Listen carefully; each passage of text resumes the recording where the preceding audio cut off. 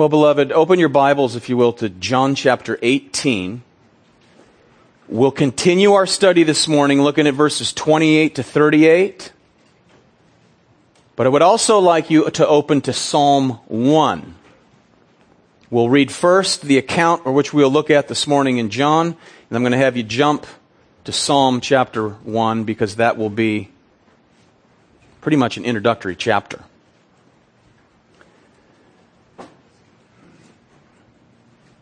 John 18, verse 28. We come now to this historical narrative, the arrest of Jesus. He's already stood before the religious hypocrites of the day. He's been ushered off now to Pilate. Verse 28. Then they led Jesus from Caiaphas into the praetorium, and it was early. And they themselves did not enter into the praetorium so that they would not be defiled, but might eat the Passover. Therefore Pilate went out to them and said, "What accusation do you bring against this man?" They answered and said to him, "If this man were not an evildoer, we would not have delivered him to you." So Pilate said to them, "Take him yourselves and judge him according to your law." The Jews said to him, "We're not permitted to put anyone to death," to fulfill the word of Jesus, which he spoke, signifying by what kind of death he was about to die. Therefore, Pilate entered again into the praetorium and summoned Jesus and said to him, "Are you the king of the Jews?" Jesus answered, "Are you saying this on your own account? Or did others tell you about me?" Pilate answered, "I'm not a Jew, am I? Your own nation and the chief priests delivered you to me. What have you done?" Jesus answered, "My kingdom is not of this world. If my kingdom were of this world, then my servants would be fighting so that I would not be handed over to the Jews. But as it is, my kingdom is not of this realm." Therefore Pilate said to him, "So you are a king?" Jesus answered, "You say correctly that I'm a king. For this I have been born, and for this I have come into the world, to testify to the truth. Everyone who's of the truth hears my voice." Pilate answered, "What is truth?" Holy Father, I pray now, in desperate need your presence and your power,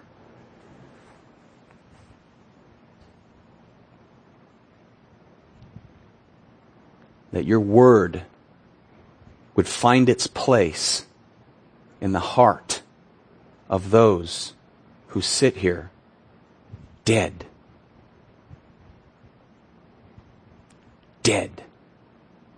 on the inside. That your Spirit, by grace, would save them from the pit of hell. The deceived, those so familiar with the truth, but yet are perishing. While at the same time I pray, Holy Spirit, that your word would sanctify your saved people, your church, and that we would come to a much grander understanding of your passion, Jesus. The cross. For it's in your mighty name we pray. Amen. Now, before we look at this historical narrative, I want to back into our study by way of Psalm 1. Now take a look at it. We opened with this reading this morning. The Word of God through the psalmist reads, "How blessed is the man who does not walk in the counsel of the wicked, nor stand in the path of sinners, nor sit in the seat of scoffers. Oh, but his delight is in the law of the Lord. And in his law he meditates day and night. He will be like a tree firmly planted by streams of water, which yields its fruit in its season, and its leaf does not wither. And in whatever he does, and in whatever she does, he she prospers. The wicked are not so. They are like chaff, which the wind drives away. Therefore the wicked will not stand in the judgment, nor sinners in the assembly of the righteous. For the Lord knows the way of the righteous, but the way of the wicked will perish.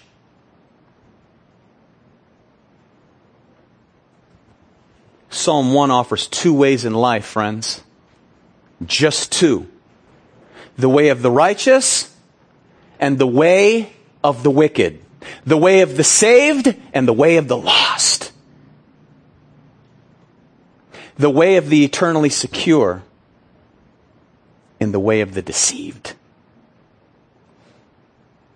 Notice the righteous person is described in verse 1 in the negative by what he does not do. In verse 2, he's described in the positive by what he does do. And then in verse 3, he's described metaphorically by what he is like. Notice, he does not walk in the counsel of the wicked. He does not stand in the way of sinners, nor does he sit in the seat of mockers. And in stark contrast, notice, the wicked man, he is grinding to a halt. Notice, he goes from walking to standing to sitting. This is very interesting. You see what he does, the wicked, the lost, they begin by walking in the counsel of the wicked. In other words, they begin to adopt in their minds the advice of the world, the perspective, the values, and the worldview of the ungodly. Begins in the mind. And if he does this long enough, he sinks then to the next level, and then he begins to stand in the way of sinners. Now, in English, this is a bad translation because it gives the wrong impression. It sounds like it reads that he stands in the path of sinners that are coming towards him or coming in his way. That's not the idea. Because in Hebrew, standing in someone's way means to stand in their shoes, to walk in their steps, to do as they do, to adopt the lifestyles, the habits, the patterns, and the conduct of the wicked. He then is now likely to descend into the place of sitting in the seat of scoffers. So not only does he now participate in that which is godless, he begins to mock those who don't follow his wicked ways. You ever been to a party? Walking with Christ? You don't want to partake, and someone's sure to say what? Come on, goody two-shoes? Or something like that. He mocks you. Now, it's at this point that someone has well said that a person here in this position receives his master's degree in worthlessness and his doctorate in damnation. That's good. It's good. But, my friends, blessed is the man, blessed is the woman who does not walk in the counsel of the wicked. Now, we might expect verse 2 to read like a contrasting parallelism. We might expect it to read, but, blessed rather is the man who walks in the counsel of the righteous, who stands in the way of the obedient, and who sits in the seat of the graceful. But instead, there's only one positive principle.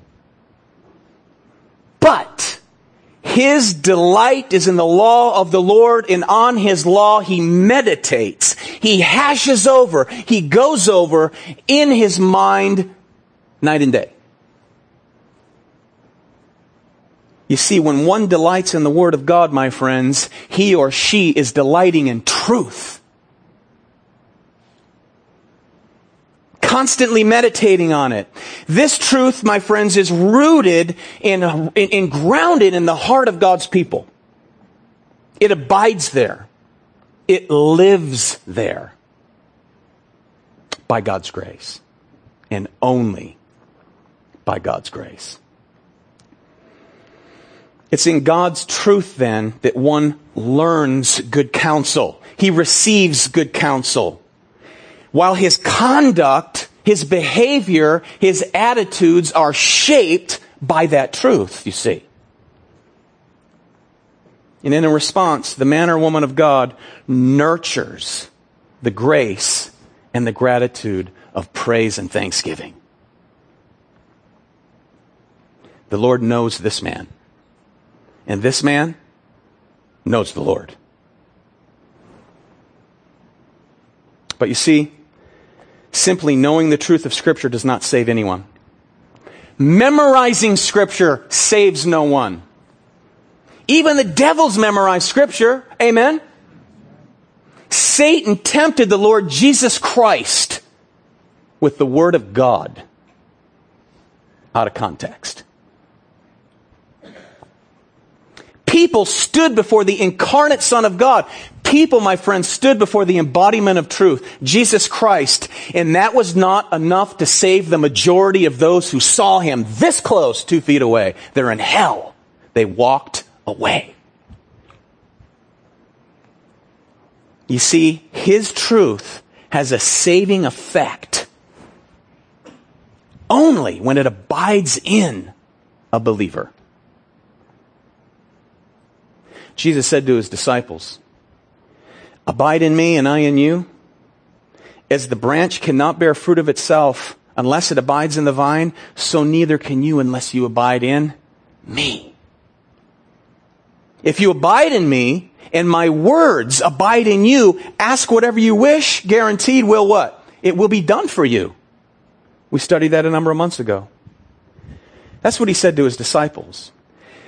This mob of religious hypocrites that is handing Jesus over to Pilate, which we're about to study, that very same group, Jesus said this, "But you do not have his word abiding in you." Whose word? The Father's. "Because whom he sent, him, Jesus, you do not believe. Now, you search the Scriptures, for in them you think you have eternal life, and these are they which testify of me." No one knew the Scriptures more thoroughly than the scribes and the Pharisees. God's word, his truth, was not abiding in them. Only when his words, when his truth take root and bear fruit of faith and obedience do we know that someone is saved. It is through faith and obedience that true faith is revealed. Believing and abiding are intimately connected through the teaching of Jesus Christ. If you hear this teaching today that says many people are believers, but they don't abide, they don't obey, but they're still believers, that is unscriptural, my friends. Do not fall into that heresy. The one who abides is the one who truly believes according to Jesus, meaning that the word is at home in you. In other words, there's a place for it. It belongs there. It fits there. In John 8:37, Jesus again confronts the religious leaders of the day. He said, "I know that you're Abraham's descendants, yet you seek to kill me because my word has no place in you." His word didn't fit in the hearts of the religious leaders because it didn't belong there. It was never at home there. You're trying to kill me, so my word has no home there. My word's not in you. Today, my friends, many hear the word of God and they want to kill the conscious conviction of the words of Jesus Christ. That is no different than wanting to kill Jesus himself at all. Jesus has no home there. As John Piper put it, the word is like a foreigner who enters a racist society. And everyone stares at it saying, "What are you doing here? You don't belong here." And therefore, the word leaves. just like the first 3 soils that Jesus talked about. The seed was good because the seed's the Word of God, and the Word is always good, but the soil is corrupt. And the first 3 soils appeared to be something for a bit, but revealed false conversion. Those who are in Christ, in other words, those who abide in Christ, His Word, the Word is rooted in them. It's at home. And where there's no room for the truth of Scripture, there's no place for Jesus Christ, regardless of what you say. Because He's the truth. Jesus said, I am the way. Come on, let's just say it together just for fun. The truth and the life. And let you know I got a little good-hearted fun in me. Last time we witnessed the rejection of the truth of the high priest, Caiaphas, and the rejection of the truth that stood before Annas, Caiaphas' father-in-law. Now, John does not describe the early, back to John now. John does not describe the early morning session of the council that Jesus stood before Caiaphas. Because Caiaphas put Jesus on oath to declare whether or not He was the Son of God. And Jesus responded, according to the other gospel accounts, it is as you said. Caiaphas tears his garment and he cries out what? Blasphemy! And they march Jesus to Pilate. So, and again here now we're in the midst of studying a historical narrative in which we meet now Pontius Pilate for the next couple of weeks. And we come now to Pilate's searching question. What is truth? And that question is found only here in John's Gospel. The account of Pilate is recorded in all 4 Gospels. But here, what is truth? Only found in John's Gospel. Why? Because John's Gospel focuses on the embodiment of truth. The author of truth. The divinity of Jesus, the God-man. Truth. Now, the irony here is that the incarnate Son of God, the creator of the universe, is standing before fallen men as though He were on trial. But by whose standard does anyone judge the greatness of the deity of Jesus Christ? That's my question. By what standard could anyone possibly have the goal to judge Jesus Christ? Because people do it today.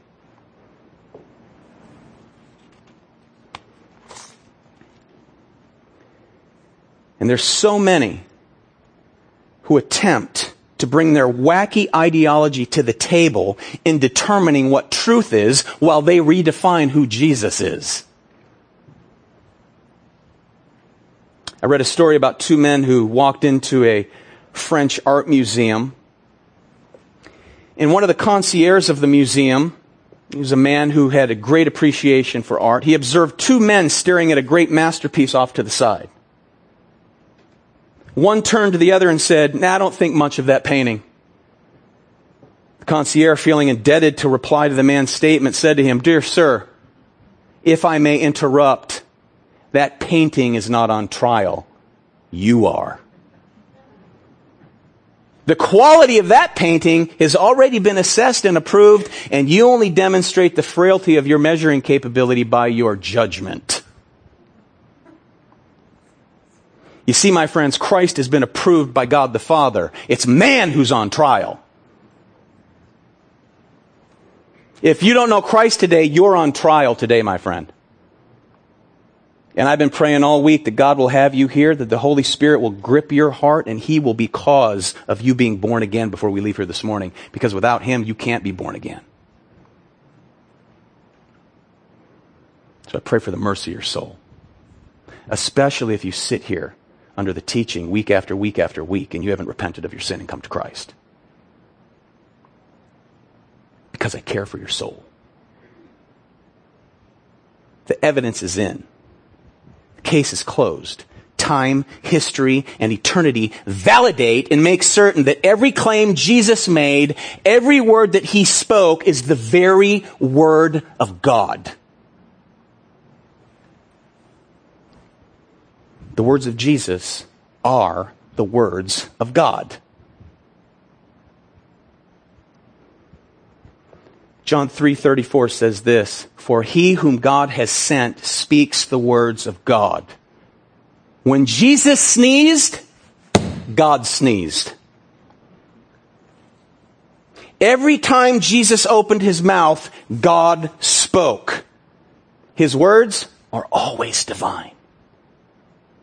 When the apostles speak in the office of apostle, the New Testament writings, they speak the words of the Lord Jesus Christ.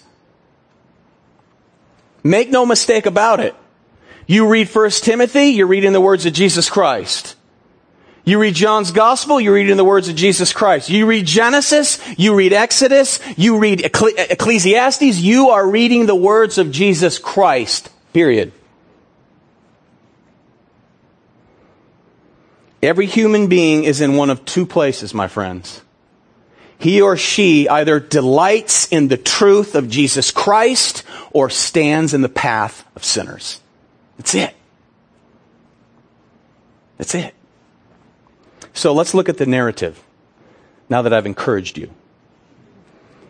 Let's look at the narrative as the truth of God is spoken by the God of truth. And that's the title of the message this morning. The truth of God is spoken by God, the God of truth. Now, here it is, Pilate. Pilate's on trial here, friends. Pilate is a man torn between two worlds, the material world and the spiritual world. Perhaps you're here this morning and you're torn between the material and the spiritual. Perhaps you love this world. Perhaps you love your sin, but you know Jesus is the only way and you don't want to go to hell. If you're not surrendered to Jesus Christ, you stand in the middle, which means you stand in the path of sinners. Here you have Jesus, the King of Kings, across from Pilate. You have Pilate, you have Jesus, the King of Kings, who's in absolute, complete control of the spiritual world, stands trial in the material world right here, for which he equally rules and reigns. Notice how Jesus is in control. Outlined for you in your bulletin. Jesus, the very embodiment of truth, is in total control of, number one, the kind of trial he would stand. Number two, the kind of death that he would face. Number three, the kind of realm he rules. And fourthly, the kind of kingdom that he established. Let's look at the kind of trial he would stand. Verse 28. And then they led Jesus from Caiaphas into the praetorium, and it was early.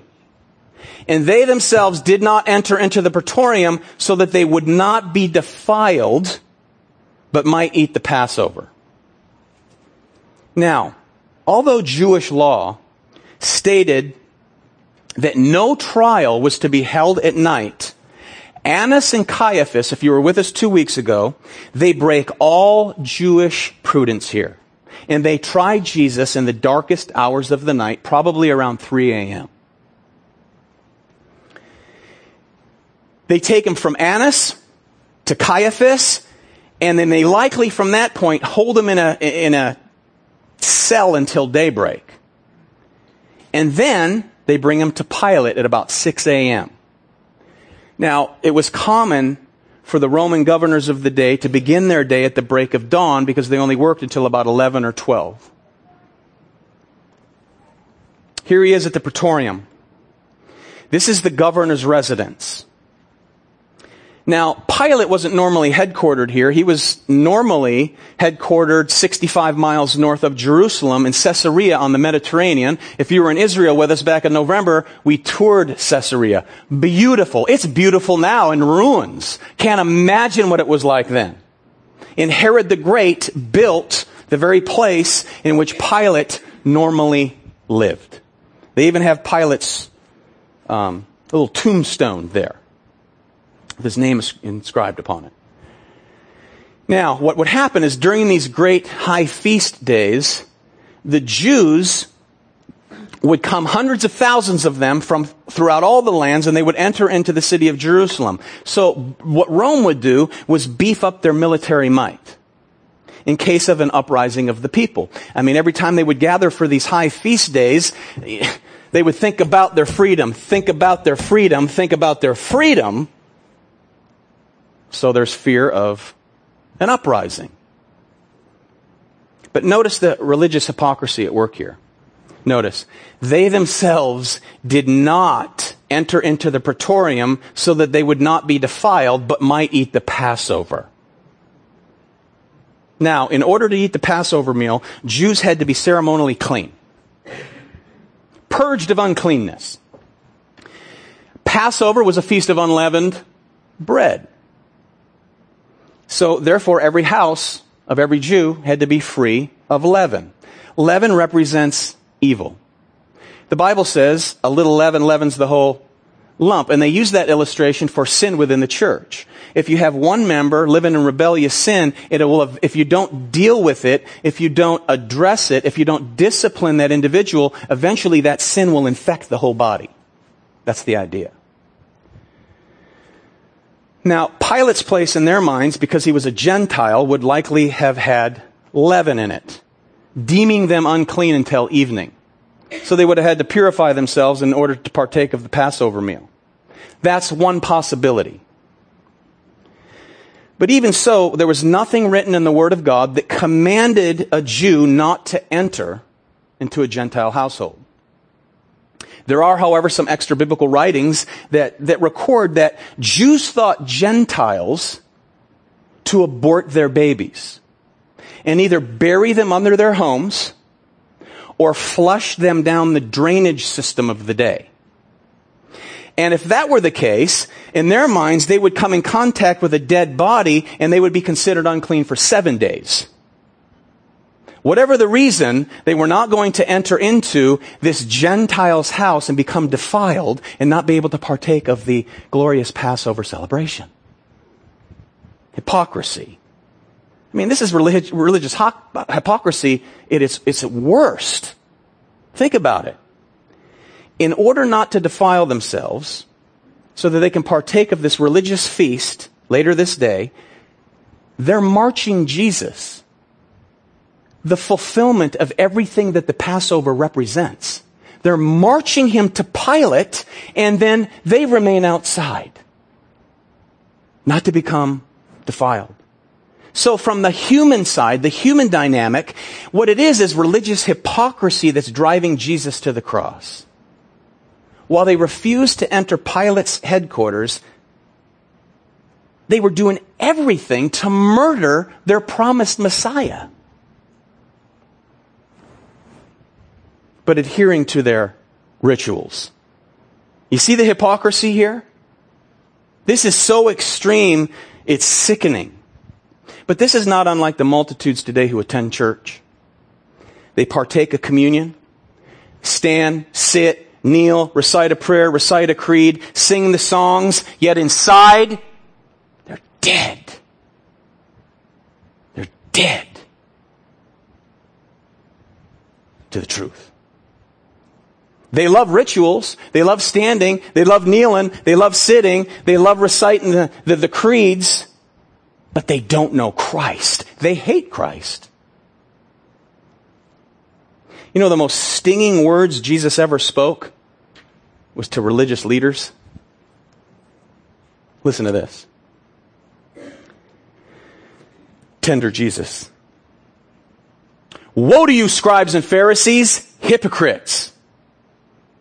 Because you shut off the kingdom of heaven from people. For you do not enter in yourselves, nor do you allow those who are entering in to go in. This is all in Matthew 23. Woe to you, scribes and Pharisees, hypocrites, because you devour widows' houses, and for a pretense you make long prayers. Therefore you will receive greater condemnation. Woe to you, scribes and Pharisees, hypocrites, because you travel around the sea and land to make one proselyte, and when he becomes one, you make him twice as much a son of hell as yourselves. Whoo! Woe to you, scribes and Pharisees, hypocrites, for you tithe mint and dill and cumin, and have neglected the weightier provisions of the law, justice and mercy and faithfulness. But these are the things you should have done without neglecting the others, you blind guides who strain out a gnat and swallow a camel. Woe to you, scribes and Pharisees, hypocrites, for you clean the outside of the cup and dish, but inside are full of robbery and self-indulgence. Woe to you, scribes and Pharisees, hypocrites, for you are like whitewashed tombs, which on the outside appear beautiful, but inside they're full of dead men's bones and all uncleanness. So you too outwardly appear righteous to men, but inwardly you are full of hypocrisy and lawlessness. Jesus is love. That's right. And Jesus is just also. Amen? Just, righteous, loving, and always right. Religious hypocrisy, living a double life, has a very unique effect in silencing your conscience when necessary. Why? Because you begin to substitute rituals for reality. You can come to church, you can do all this religious stuff, all these rituals, and deny the reality of the rituals. You substitute ceremony for substance, or you substitute showing up to church for true Christianity today. So, due to their ritualistic paranoia, they remain outside of this Gentile praetorium. Verse 29, therefore, because of their hypocrisy of not coming in, Pilate went out to them and said, what accusation do you bring against this man? Now, don't think that Pilate was for 1 minute surprised here in this early morning meeting. Here he is at the break of dawn, coming out. He knows this. They have Jesus. Because what Pilate is very aware of is that 1 week prior to this day, the Jews lined the streets as Jesus rode in on a donkey's colt, and they were hailing him what? Hosanna! Save now. He knows about Jesus single-handedly cleansing the temple of the money changers, turning those tables upside down. Jesus going, the scripture says, he made a cord of whips at the beginning of his ministry, and he chased the money changers and the religious hypocrites out with the whip, along with the animals. And then at the end of his ministry, just days prior to where we sit now, he did it again. The night before this moment, a cohort of soldiers had been released to the religious hypocrites. Guess who would have had to release them? A cohort, 600 Roman soldiers. It would have been Pilate that would have to have given the okay for those 600 to be released. This was no surprise to Pilate. Pilate's not stupid, nor is he ignorant of the tactics of these religious leaders. He knows exactly what they want him to do. They want him to kill Jesus for them. Okay, you see this? Pilate also knew, the scripture says, in Matthew 27 and Mark 15, it says, Pilate knew that the chief priests had handed him over to him because of this, because of envy. Envy.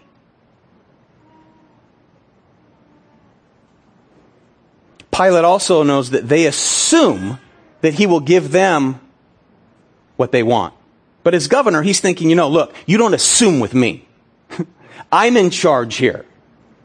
Right? So needless to say, Pilate's not asking because of ignorance. He's asking on account of his ego. This is a prideful man. He wants these Jews to recognize his authority, so he asks as though he doesn't know. What's the charge? Hey, what's all this about anyway? Right?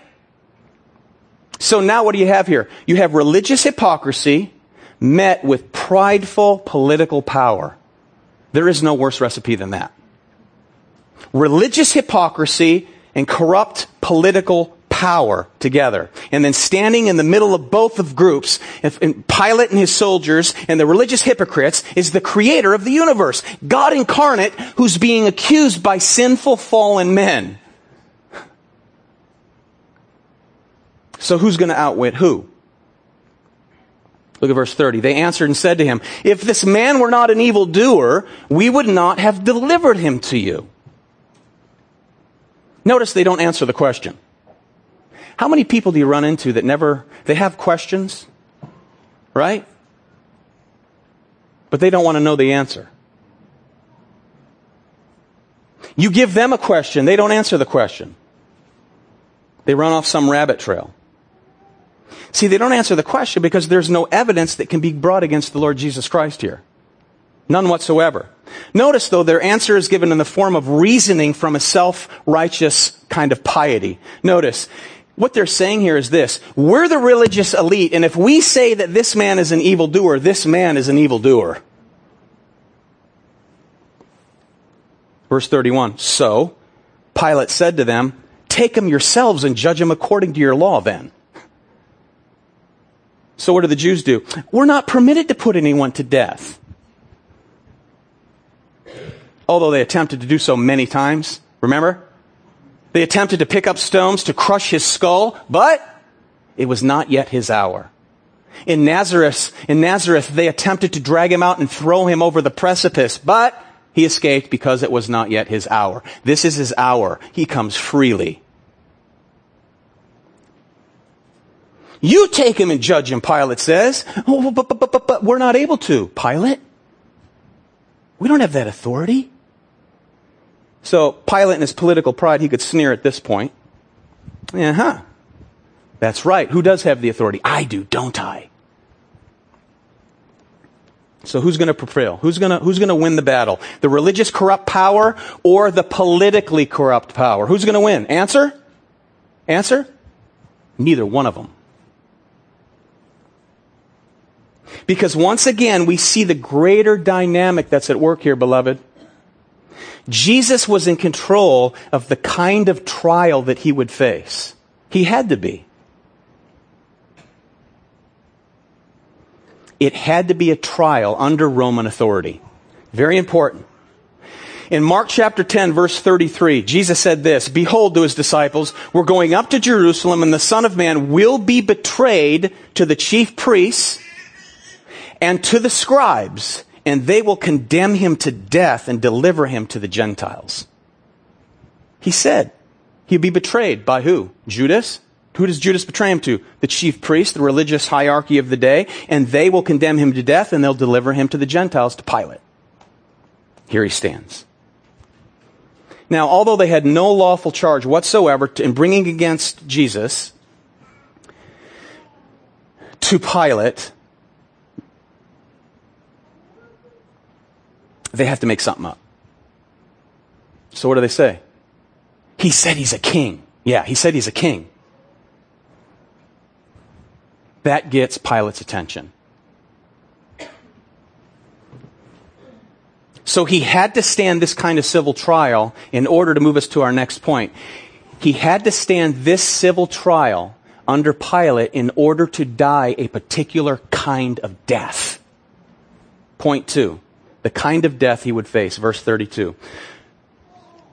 Verse 31, they said, we're not permitted to put anyone to death. Verse 32, to fulfill the word of Jesus which he spoke, signifying by what kind of death he was about to die.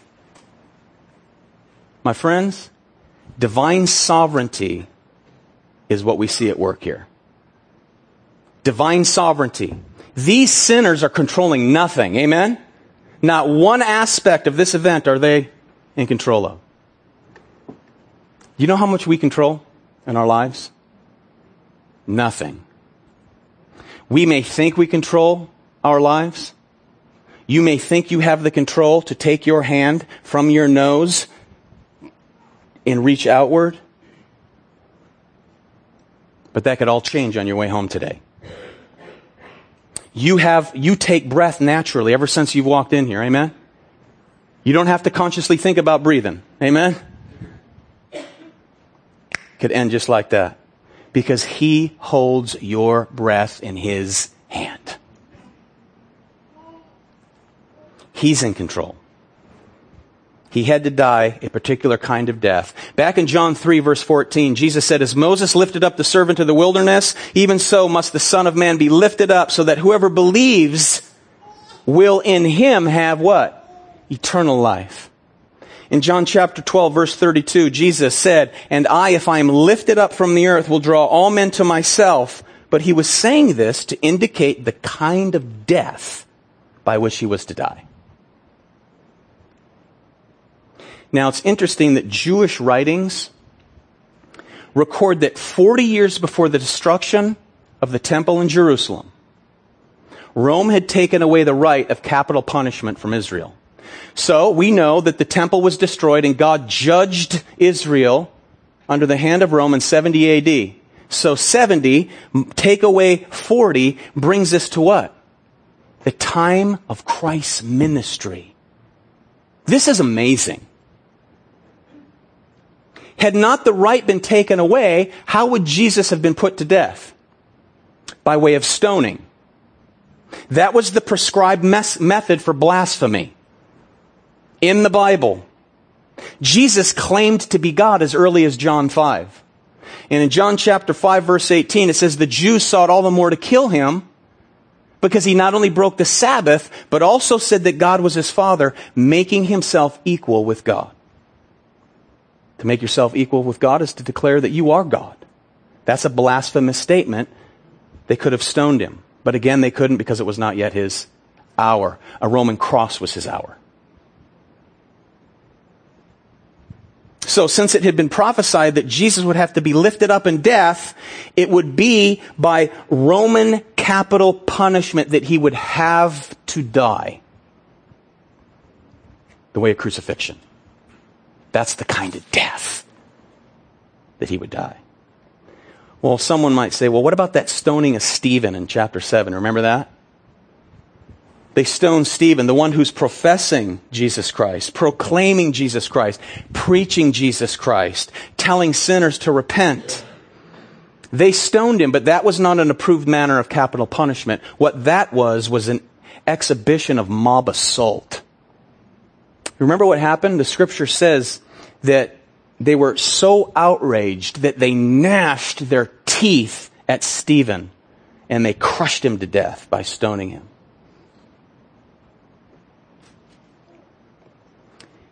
And Stephen cried out, forgive him.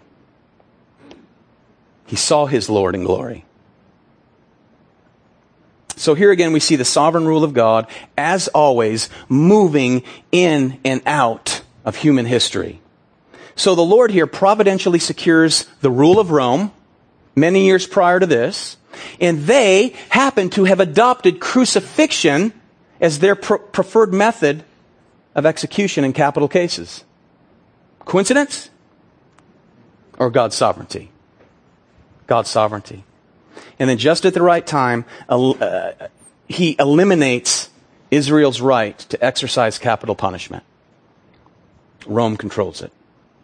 So the religious and political powers, they're not the ones that were in place. They're not in control. God was in control. Friends, anyone who is in a position of authority and leadership over nations throughout this world, throughout all time, including this very day, when you turn on CNN at night, do you stress? When you see the havoc that goes on, do you see the crime? Do you see the wickedness? I say this, fret not. Because Christ is on the throne. And there's not one man in office throughout history that is not there because of the sovereign preordained plan of God himself. Can you sleep rest well at night? Think on those things. He's in control. So not only did Scripture ordain and declare that Jesus would die, but Scripture also prescribed the manner in which he would die. Is not the accuracy of Scripture mind-boggling? It's amazing. The truth of Scripture, the clarity of Scripture, the fulfillment of Scripture, time and time again. And I have this question for you. Is this how you see the passion of Jesus Christ? This was his passion, the cross. This is known as Passion Week here in the text, the cross. Many of you went to see the movie The Passion. Christ's passion was the cross. He set his face as a flint toward Jerusalem. He came, he said, no man takes my life, but I lay it down freely. I have the power to lay it down and I have the power to take it up again. This is his passion. Do you see that he was in control of his passion? Jesus was never a helpless victim, ever. He's in sovereign control here. So it wasn't Pilate that was in control. It wasn't Caiaphas. It wasn't Annas. It wasn't the entire religious sect of hypocrites. It wasn't Judas. Jesus controls this entire ordeal. Now, granted, every one of these individuals is responsible for their wickedness. Each one of their actions was motivated by the wickedness of their own hearts. They're in hell today unless any of them repented. They are suffering in hell today because, not necessarily of what they did, but because they rejected the one they did it to. These men weren't even secondary causes to this situation. This was the preordained and glorious plan of Almighty God. This was not a dreadful catastrophic event. That's why we call it Good what? Friday. It's Good Friday. It's good because it was preordained by God and Jesus came to fulfill every aspect of it. What we have here is the Father and Son working in tandem, friends, according to their preordained plan for our good and His glory. Are you thankful for the cross? No, seriously, friends, Christians, I'm talking to you believers. Are you thankful for the passion of the Lord Jesus Christ on your behalf? You are a blood-bought sinner, redeemed by what He did here. He orchestrated this thing, and He laid it out, He planned it, and He walked through it faithfully for you, if you're in Christ. He used religious hypocrisy. He used corrupt political powers in order to bring about the salvation of fallen, sinful mankind, in order to redeem His elect. Rest in that. He does, however, employ the wrath and the hate of men to bring Him glory in the end. Through death, where? On a cross. That was the kind of death He had to die. Pilate now leaves the Jews. He goes back inside, and this is where we witness His encounter with Jesus. Now we move to the kind of realm for which He rules. Verse 33. Therefore, Pilate entered again into the praetorium and summoned Jesus and said to Him, "Are you the King of the Jews?" Okay, Pilate now has his soldiers bring Jesus to him. Here he is, a middle-aged man, Pilate, facing the Son of God, facing His Creator. And on each side of Pilate, or on each side of Jesus probably, you have two, at least, soldiers, spears in hand, standing at attention.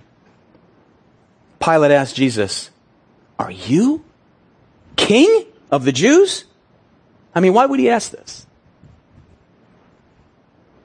Reason? Answer? Because that's what he had been told. As I said earlier, the Jews know that Pilate will never execute Jesus because of blasphemy. He was a natural man, and the natural man cannot what?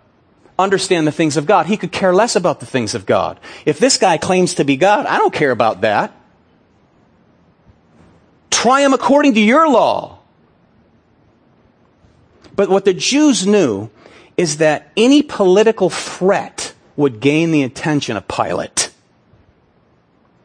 Especially during the high feast days, when hundreds of thousands of Jews were in the city. Now, at this time, Pilate already had one anti-government radical on his hands by the name of what? Barabbas. And we'll look at him next week. And we'll do more background on Pilate as well. I wanted to focus on Christ here and truth this morning. Now, if you think about it, if Pilate would have thought about this just for a moment, after all, would the Jews really have turned Jesus over to Pilate if he were an insurrectionist? If he were a rebel, a revolutionary? The Jews hated Rome. They hated the Romans. They dreamed of ways for Judea to be free once again from the bondage of Rome. And if Jesus posed a threat to Rome, the last thing that they would have done is handed him over to Pilate. Pilate asks, "Are you the king of the Jews?" You is emphatic. So he's probably saying this with contempt, a bit of sarcasm, but I think it's also mixed with a bit of awe. Think about it. Jesus is standing there. He's already a bloody pulp. He's already been beaten. He's already been punched. They put a blindfold on him with Caiaphas, and they punched him in the face and said, "Prophesy now, prophet, who's striking you?" He would have been all swollen, standing there. You? A king? I mean, he's likely thinking, who is this strange character? I heard that he heals the sick. I hear that he raises the dead. And he seems anything but hostile and rebellious to our system. You, a king. Jesus turns the tables now, friends. And Jesus begins to address Pilate's conscience. Look at verse 34.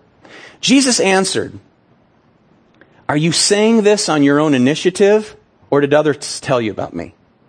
So Jesus says essentially here, I'm no revolutionary rebel, and you know it. Do you really want to know the answer to your question, Pilate? Or are you merely parroting my accusers? You know, many people, as I said, they raise questions they don't want the answers to. Some guy came in here a couple weeks ago. I had a meeting with him, and he believes some heretical view of Christianity. I no sooner walked through the doors having had lunch with one of the men in the church. As soon as I laid eyes on his eyes, I knew he wanted to fight. I could see it. 2 hours later, that's all it was. Wasted. Unless the divine work of the Holy Spirit penetrates that man's heart to change his twisted thinking, you see. He didn't want answers to the questions that he raised. He raised questions for the sake of a fight. That's it. So, at this point, the tables are turned. Jesus is now the interrogator. You see, friends, Jesus interrogates the hearts of men. Jesus gets far beyond the superficial facade. Matthew 15:19 says this, mark this down. For out of the heart proceed evil thoughts. Out of the heart proceed murders. Out of the heart proceed adulteries. Out of the heart proceed fornications, thefts, false witness, and blasphemies. These are the things which defile a man. You see, adultery begins in our thoughts. Sex outside of marriage, fornication, begins in our thoughts. Stealing something begins in our thoughts. Adultery begins in the heart. And this is where Jesus goes. See, he's the truth. That's where he hits. He's hitting Pilate in his heart. The truth. So feeling now the authoritative pressure and the convicting presence of Jesus, can you imagine, friends, can you imagine standing as a Pilate, an unbeliever? Think back when you were an unbeliever. Unless you've been a believer since you were a kid, and I praise God for the testimony of His grace in your life. Think back when you were an unbeliever. Imagine yourself as Pilate, accusing Jesus, trying to get out from under the conviction of Christ. His authority and His presence is so convicting. You remember trying to run? You remember trying to get away?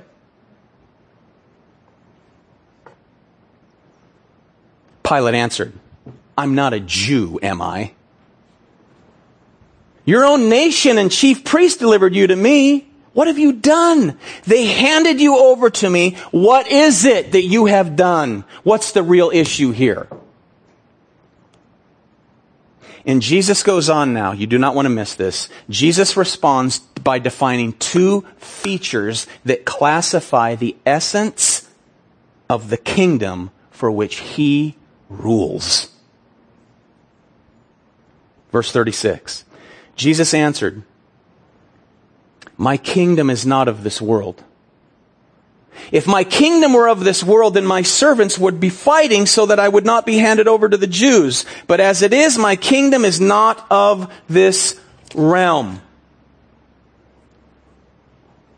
Notice he begins by stating it in the negative. My kingdom is not of this world. Which is to say, my kingdom is not out of this world. Literally, it's not from here. It's not from this place. My kingdom does not emerge from this fallen human system. If my kingdom were from here, my servants would fight. And I'll tell you what, if they would fight, I wouldn't certainly be standing here before you. Because I would win. But my kingdom is not of this realm. In other words, my kingdom is not from this world. My kingdom is from another place altogether, is what Jesus says here. Now notice, very important. Jesus says my kingdom is not of this world. What he does not say is that my kingdom is not in this world. Very important distinction. He's not saying, once again, that his kingdom is not active in the world, or that his kingdom has nothing to do with the world. Some want to interpret this in a way that supports their view of disengaging from culture. They want to use this to support their view that they can go isolate themselves, move to the hills of Missouri, and stop paying taxes. Start a commune. Tax-free commune. Jesus said, render to Caesar what's Caesar's. Give to the Lord what's the Lord's. So he's not saying that his kingdom has nothing to do with this world.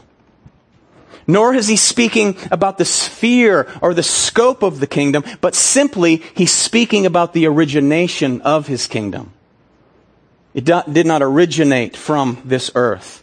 So the first feature in defining the essence of his kingdom is that God is the author of it. Now he's speaking this to a spiritually dead man, Pilate. The second feature in defining the essence of his kingdom is its kind. Notice, the kind of kingdom he established. And here's the answer. The kind of kingdom he established is a kingdom based on the truth of God. God is the author of that kingdom. It was not established here. It was established in heaven. And it's based on the truth of its author. All right? Verse 37. Therefore Pilate said to him, so you're a king then? See how he tries to pull back to the natural here? Okay, so you are a king. Jesus answered, you say correctly that I am a king. For this, now get this, man, don't miss this is rich. For this I have been born, and for this I have come into the world, to testify to the truth. Everyone who is of the truth hears what? My voice. My voice. Pilate couldn't handle this kind of language. So you're a king then?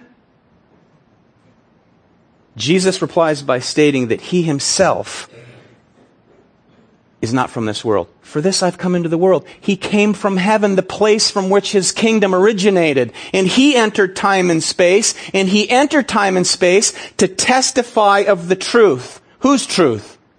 The truth of Almighty God. Don't forget this. As God in a body. He came to declare the truth of Almighty God as God in a human body.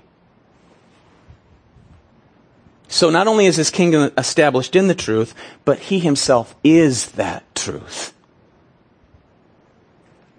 He's the complete and perfect expression, my friends, of the one true living God. There's only one way, my friends, to know what God is like. You must look at Jesus, for there is no other way. If you want to know the truth about yourself, look, so many people today, because they listen to the psychobabble of the world, they're in their teens, they're in their 20s, I'm just trying to find myself. Let me help you. You want to know who you are? Look at Jesus Christ. You want to know your sin? Look at Jesus Christ. You want to know about eternal life? Look at Jesus Christ. You want to know about God himself? You must look to Christ. You must devote yourself and surrender your life to Christ in order to understand God. You must embrace him. In other words, you must repent before the author and the essence of truth, Jesus Christ. He is the expressed image of God, my friends. He said to Philip in John 14, remember? Philip, if you've seen me, what? You've seen the Father. For I and my Father, we are what? We are one. We are one. So Jesus himself bears perfect witness of the very truth of God as the one who, again, he is the truth. The truth declared in the Gospels is not a thing. Truth is not a thing. Truth is the person of Jesus Christ. And people who truly want to know the truth, so many people say, I'm seeking for truth. If you're truly seeking for truth this morning, you will bow to Jesus Christ. Because if you're truly seeking for truth, that means he's drawing you to truth. And if he's drawing you to truth because you're seeking truth, he planted that in you in the first place. And he'll bring you to himself and you will bow, because those who want to know him truly, they will indeed find him. Everything else is a charade. You make a mockery of God. And God will not be what? He will not be mocked. But many, just like Pilate, my friends, will for the rest of their lives ask, what is truth? Notice, verse 38, Pilate said to him, what is truth? New insight for you, just in case. Postmodernism isn't so postmodern, is it? We live in a postmodern age and people are saying, well, yeah, there's truth, but we can't know it. Therefore, what is truth? And you got a bunch of spineless church leaders who say, okay, we live in this postmodern society and people are searching for the truth. We can't know the truth. And who are we to say that what Jesus meant by what he said? So let's start a postmodern church. And then we'll strike up a conversation. Well, what do you think truth is, Sally? Here, this is probably too authoritative for you. Let's get rid of the pulpit and I'll come down there and sit on a stool with you all. What do you think truth is, brother? Oh, that's pretty good insight. Wrong. He's the truth. And his truth must be heralded. Jesus Christ must be preached, because sinners are dead. They have no place in their heart for him. They're on their way to hell. They must be born again, and you can't make yourself born again. It takes the supernatural work of God. Faith comes by hearing, hearing by the Word of God. People are only born again by the Word of God. Amen? This is passionate love for you all. I listen to adults who have teenage kids. Well, Johnny's 15 now and he doesn't want to go to church.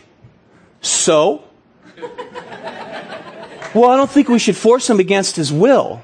Does he live in your house? Well, yeah. Get him to church. Faith comes by hearing, hearing by the Word of God.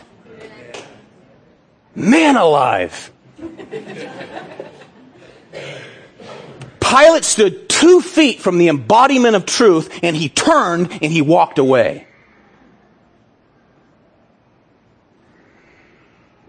Many to this day remain at arm's length from Jesus all their lives to walk away from truth right into damnation. I fear for kids who grew up going to church all their life that's a true Bible preaching church and they're dead in their sin. I fear for them because they're so hard. Hard. They're just like Pilate. Why? Because just like Pilate, the Word is like a foreigner who enters the racist society of their heart, and everyone in his heart says, what are you doing here? You don't belong here. So the truth walks away, never to return. You know what Jesus does according to Scripture? He'll turn sinners over to themselves. He will leave them to themselves. If you're left alone by the hand of God, you'll never be able to come to faith. That's the fear. Romans 1, go read it. Romans 1, verse 18 and on, go read it. He will turn a sinner to themselves. They'll walk away, and he'll walk away from them. preach the gospel. Stand face to face. To stand face to face under this kind of teaching, let me tell you, you stand face to face under this kind of teaching, true biblical teaching, and walk away every week, it is no different from walking away from Jesus Christ just as Pilate did this day. No difference. Two great lessons to be learned for us this morning, beloved. And let me tell you something. If you're a Christian here this morning, I say beloved because you are the beloved of the Lord's.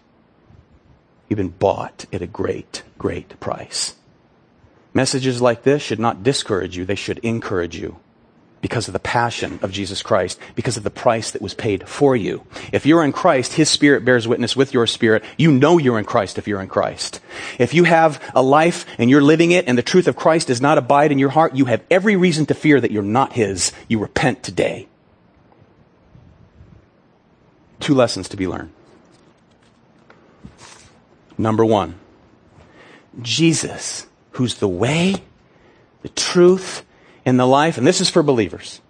Jesus, who's the way, the truth, and the life, was in complete control of His arrest, of His trial, of His death, of His sentence on a Roman cross. This was His passion preordained for you. Rejoice. You are a blood-bought saint, cloaked in the righteous robes of your Savior forever. Lesson number 2. For anyone who's not in Christ, or for people who say with their mouth that they're in Christ and the truth does not abide in them, it's this. There's no neutral stance to be taken with Jesus Christ. You are either for Him or you are against Him. There's no in between.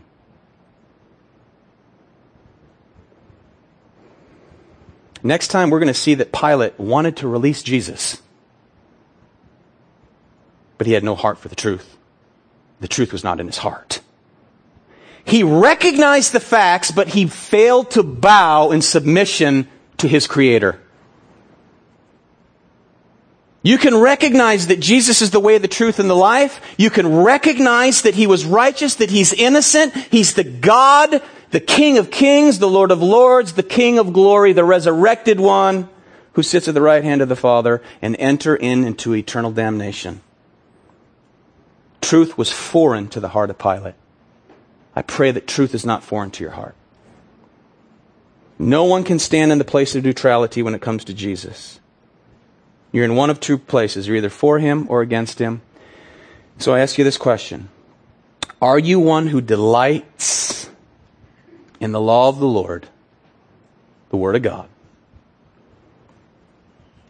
And are you like a tree? Are you like that tree planted by the streams of water, which yields its fruit in season? Your leaf does not wither. And whatever you do prospers for the glory of God? Or do you walk in the counsel of the wicked? Do you walk in the steps of sinners? Do you sit in the seat of scoffers this morning? That's the question. But you show up at church like a Pharisee. Like a Judas.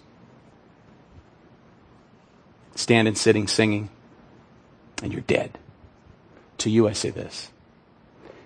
This could be the last chance you ever get. Repent of your sin. Recognize that you're lost. Recognize that you're helpless. Repent. Turn from serving yourself and turn to Christ. Embrace Him. Serve Him.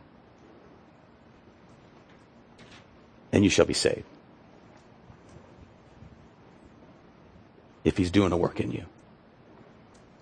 Living out rituals, or you forsake the reality of Jesus Christ. Verse 4 of Psalm 1 describes you. You're the wicked. You're like chaff which the wind drives away. Therefore the wicked will not stand in the judgment. If you're in Christ, you'll stand in the judgment because you'll be clothed in righteousness. Christ's righteousness. For the Lord knows the way of the righteous, but the way of the wicked will, what? Perish. Pilate perished.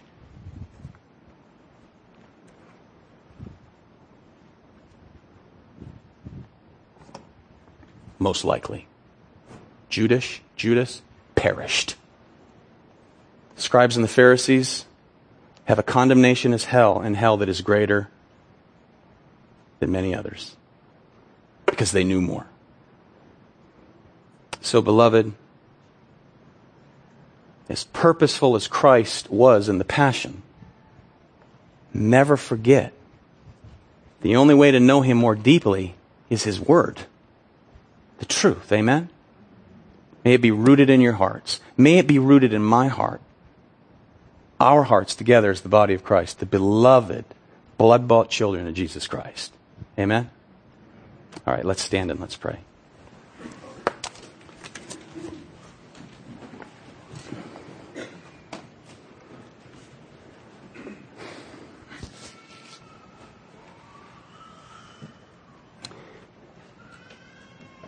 Our mighty Father, we are helpless in understanding all that is here without the illuminating presence of the Holy Spirit in our lives as believers. And we begin there by thanking you that you pulled us from the depths of hell. You revealed to us our complete spiritual deadness. You granted us by grace an understanding that we are helpless. You granted us the faith to respond to the gospel call. And in our sanctification by your grace, according to your word, you have brought us to greater understanding of the price that was paid when you laid down your life in our place. God, may we be people who meditate on your word, who love the word, who are like that tree planted by the streams of water, feeding on the truth because Jesus is the truth. We need truth. We need to be reminded of truth. We need to be reminded of what we've been rescued from, eternal damnation. And many need to be reminded that they can't play with God. They can't say with their mouth one thing and live another way. God, help anyone like that here today. Bring them to the place of repentance and belief. Grant them saving faith, we pray. And Lord, help us by grace, saved by the blood of Christ, to walk in a manner, Lord, that is so humble, knowing that we could fall at any moment, not to lose salvation, but to fall in patterns of sin that totally and completely contrary to the truth that we know and that we've been saved by. Guard us and protect us and guide us and direct us for the glory of our Savior, Jesus Christ. And may souls be saved this morning, I pray, for His glory and their good. Amen.